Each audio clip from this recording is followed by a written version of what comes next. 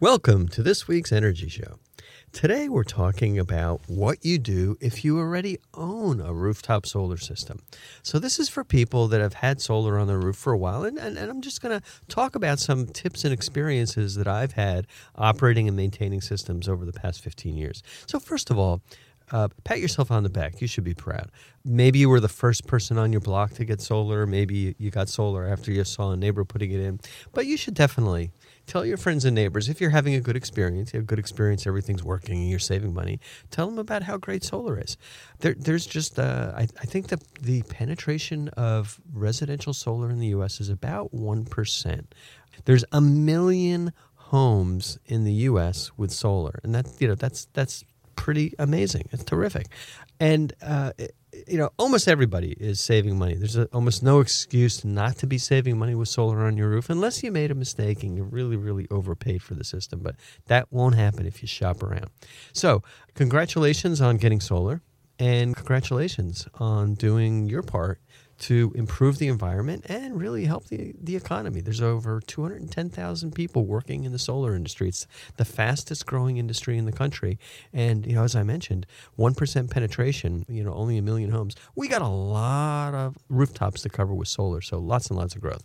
So today we're talking about what happens when you've already got a system. We're not going to talk about the solar panels or the technology or the inverters. You've got something. It's on your roof. It's working. If you have any questions, issues, you'll have a local installer or a national installer who's going to support you and support that system for the long haul. And these systems are really designed for that long haul. They're designed to work for 25 years. The solar panels themselves, every single one on the market, has a 25-year warranty. There's no moving parts. It's not like something has to be fixed, not something that's going to wear out. The electronics on the systems are usually guaranteed for 10 to 25 years. 25 years for microinverters, 25 years for optimizers. Those inverters, if you may have one on the side of your house that convert from DC to AC, they're typically warranted, guaranteed to operate for 10 or 15 years. And then after that, they may need to be replaced. But even though there's almost no maintenance, it doesn't mean that you could ignore your system. Things will still happen. And I've been fixing systems, maintaining systems, learning about, sometimes there's manufacturing or installation defects, and just really just seeing what it's going to take for these things to work for 25 years. And I'll tell you what some of my observations are. I mean, first, kind of going down the list, these string inverters, those inverters on the side of your house, I mentioned that they last for 10 years, and then they stop working, and you got to get that fixed. Not that big a deal. It's usually just a pretty easy swap out. An installer is going to come by, take a look at the inverter, see what the model is, make sure it's not working, make sure that it can't be repaired. Usually if it's out of warranty, it's just replaced. Order a new one, put it in, you're up and running in a week. Much more common is the panels get dirty. It depends on where you live. We're going to talk about that more in a little while. Other things that happen, the wires sometimes sag. They weren't clipped on properly, or there might have been some plastic zip ties that wore out, or you might have squirrels or pigeons underneath. The squirrels sometimes like to eat the wires, and this especially happens when you have trees near your roof, or you might have pigeons making nests under the roofs. And what I've seen happen around here in San Jose and also other parts of the country where we've done installations, pigeons like to make nests underneath solar panels when they're installed on barrel tile roofs. There's these nice little gaps for the pigeons to fly in and make a nest, and it's a real pain in the neck, and you got to get rid of them. And not only do you have to get rid of them, once they're gone, you have to put in these things called pigeon screens. Squirrels also like to live underneath solar panels. I've never seen squirrels on the roof if there weren't trees that were near the house. So squirrels love to get up onto a roof if there's a branch hanging on the roof or if there's a tree nearby. I'll tell you, if you have solar and if you've got that shortcut highway for one of those squirrels or the family of squirrels to kind of get up onto your roof by jumping from a tree to a branch to your roof, pretty good chance that they're going to start taking up residence underneath one of your solar panels. And you don't want that because they can bite the wires. So just easy to avoid. Make sure there's no overhanging limbs or trees. If you have a pigeon problem, you're going to have to put in screening. It doesn't go away. And so those are some of the things that happen. But you know what's kind of interesting? And the most common service call in the rooftop solar industry relates to the monitoring on your system. So the monitoring fails temporarily, almost always. There's an internet interruption. There might be some interference with some of the electronics in the house. Your ISP may drop out for a while. You may change modem, cable to DSL providers. And the monitoring drops out, and then suddenly there's this issue with that your solar system's not working. I can almost guarantee 99.9% of the time the solar system is working just fine, 100% fine. It's just that the monitoring doesn't know it's working, and then it just sends out a message that, hey, I got a problem. So we can talk about that more in a minute. But the main things that I want to focus on are really the tips for things that you want to do every month or so. Just kind of keep an eye on it. It's kind of like the maintenance you do on your car. You just make sure that there's none of those idiot lights going on, and make sure the tires are topped off. Just general tips and procedures. And the goal that we're going to talk about is for you to achieve your maximum net savings. And when I talk about that, that's the savings you get from generating your own electricity minus some of the maintenance costs. So I don't want you to do just maintenance for maintenance sake. And here's an example. Here's why. Because we have some customers who really, really like to keep their solar panels clean. And they wash their panels every 4 months. And it's a 2-story roof, a big system. It's $150 for us to send out a trained crew and using safety equipment to wash those panels. So, during the year, they might spend $450 washing their panels. Now, if they're in an area where it rains regularly, those panels are going to stay relatively clean. So their net savings from cleaning the panels regularly, keeping them scrupulously clean, might be $200. But they spent $450 to wash them. So they're really not saving. They have clean solar panels. The solar panels are probably very happy, but they're not really saving money. So these are things that you want to look at. If the panels are really dirty, dusty, here we are. We're in San Jose, California. There's a drought. It's dusty. There's an accumulation of dirt on the panels. And you really might see a degradation in output of 15 or 20% by midsummer. And then it's a good time to send somebody out to wash those panels, and you can definitely save some money. If you're in areas where you got regular rainstorms, let's say East Coast, New Jersey, New York, Massachusetts, it's going to rain every week or so, and every few weeks you're going to have a really big, heavy downpour. I'll tell you, those heavy downpours, when you get a lot of rain, they do the best job out of anything to clean the panels.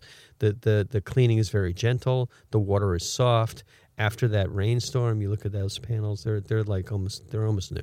So you don't necessarily need to spend money to wash your panels if it's raining regularly. Okay, so we talked about some of the cleaning and making sure that you've got some of these net savings. Most of the things that you got to do are very easy. Here's the one thing is easy to do is just make sure that there's the green LED, green light on your inverter display.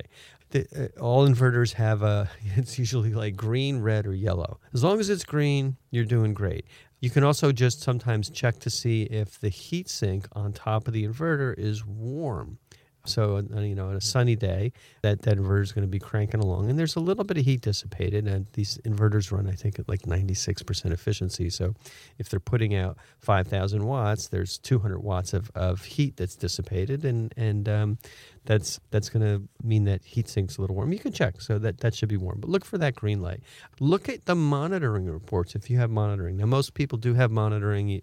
They'll have a service, and you'll get a regular email telling you what the output of the system is. You'll get regular reports. Sometimes you might get alerts that there's a problem. Most people don't get the alerts because the monitoring alerts themselves are mostly false alarms. But take a look at those monitoring reports. And if your inverter is more than 10 years old, 10 or 15 years old, it's going to be time to replace it. And you should not be surprised if the red light goes on or if there's just no lights, no nothing. And that's when it's time to get that thing replaced. Now, what I've found is typically in the solar industry, the inverters have been lasting about twice as long as their warranty period. So the systems that we put in 2001, 2002, 2003, they had 5-year warranties on the inverters. Those inverters lasted 10 years. I've replaced most of the ones from those early days. The inverters that are getting installed now typically have warranties of 10 to 12 years. That means that you can realistically expect, on the average, about 20 to 25 years of service out of that inverter. And you can also get extended warranties and things like that. So if you have a relatively new inverter, it shouldn't fail. And the good thing is, if it does fail under warranty, that's not going to cost you a penny. The installer will come out and get that thing repaired. And the inverter company will reimburse the installer for the labor. So there's no real hassle for the installer. It takes a little bit of time, but they're not out money, and you're going to get that fixed quickly. The microinverters and optimizers, they're all pretty much 25 years. So very unusual for those things to go out. All right. So those inverters, just kind of keep an eye on it. Now, I mentioned monitoring. And with the monitoring, you get a lot of false alarms. These are false negatives. It's like, oh, there's a problem, but there's really not a problem.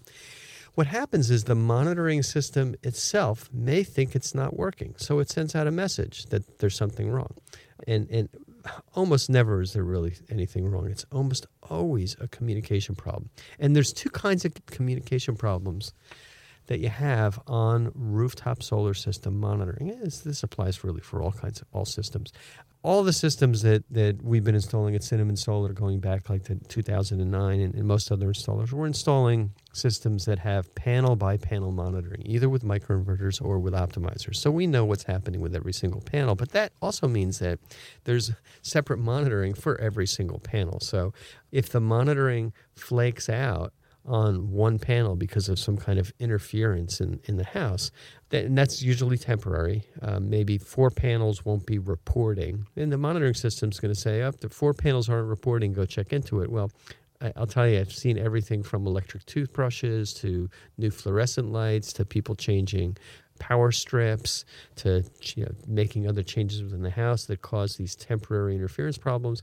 And what installers do, just through experience, is they will look at it and they'll be patient and they'll say, really, if this persists for a few days, then we'll take care of it. But otherwise, it's going to kind of correct itself. So sometimes you have interference between the solar panel itself and your internet gateway, the router, the place where you've got some electronics plugged in. And then sometimes you have a different kind of communication problem. It's a communication problem between your internet gateway, that's what you got all your gadgetry plugged into, and the cable modem or the DSL or your internet connection, your phone service. So those are the two levels of problems between the panels and the gateway, and then between the gateway and the server, the internet service. Now, there's a lot of systems that have been installed more recently that use cellular communication. And that's really nice because you no longer have the issue of, oh, my home router broke, or I changed my internet service provider, or somebody plugged in some gadget in the house that's interfering. The cellular services are typically more reliable, tiny bit more expensive because there's a tiny monthly charge, but that's lumped in, so you really won't see that. I kind of like those because you basically have cut the cord, cut that wire, and that's just one less thing to fail. Now, what happens when you get these false alarms on monitoring is that they almost always self-correct. The interference goes away. You'll go and find out what got unplugged. You might want to move a power strip around or put it back the way the installer had originally installed it, and then the systems are working again. So what most installers do is when, and I suggest you do this too, is if you have a monitoring problem, watch it for a few days. Don't run up the flagpole and say, hey, there's this big problem. Just watch it for a few days and then also try and figure out what changed. Most commonly what changes is if there's some kind of interference and it doesn't go away, most commonly what changes is there's a gateway box or something plugged into the wall of your house at a certain outlet, electrical outlet, and that gateway was plugged into a different outlet, either an outlet in a different room or into a power strip, then into the outlet. And that kind of sometimes causes that interference. So, but if the problem certainly persists, definitely contact your installer. And you could you can also usually see if some of the panels are still working, some of the monitoring is still working, pretty assured that the rest of it's working. It's extraordinarily uncommon for 1 out of 20 or 30 panels to really stop working. Extraordinarily uncommon. I think I might have seen it like 4 or 5 times over the past 10 years. So that's just because these things are so reliable. So, but nevertheless, if it does persist, definitely contact your installer. So you talk about watching or monitoring. Watch your monthly electric bill. So it's an easy thing to do. And everybody, this is probably the easiest way for people to say, hey, is my system working or not? Just keep an eye on your bill. Compare it to the previous months and compare it to the previous month in the previous year. So, look at what June was this year compared to June last year, and you can kind of get an idea. It should be about the same in terms of kilowatt hours. I'll get back to that in a minute. Obviously, there's going to be small differences in the amount of solar that's generated year by year just because of cloud cover or temperature. These systems are very sensitive to temperatures. Ironically, you may find that you get less solar energy on really hot summers than a cool summer. And you kind of keep an eye on that. So that you may have very cloudy months, and that in that month and that year, your output's going to be lower. And then also, since your electric bill looks at your net consumption, the what goes on in your house in terms of the amount of electricity you're using, that also fluctuates. You may go on vacation. You may have bought an electric vehicle. The weather might be very warm in 1 month and you run a lot of air conditioning, or the weather might be very cold in the winter and you ran the heating system a lot, and that heating system has a big fan, and your electric rate goes up. So you got to watch your consumption variances. And so here's my suggestion.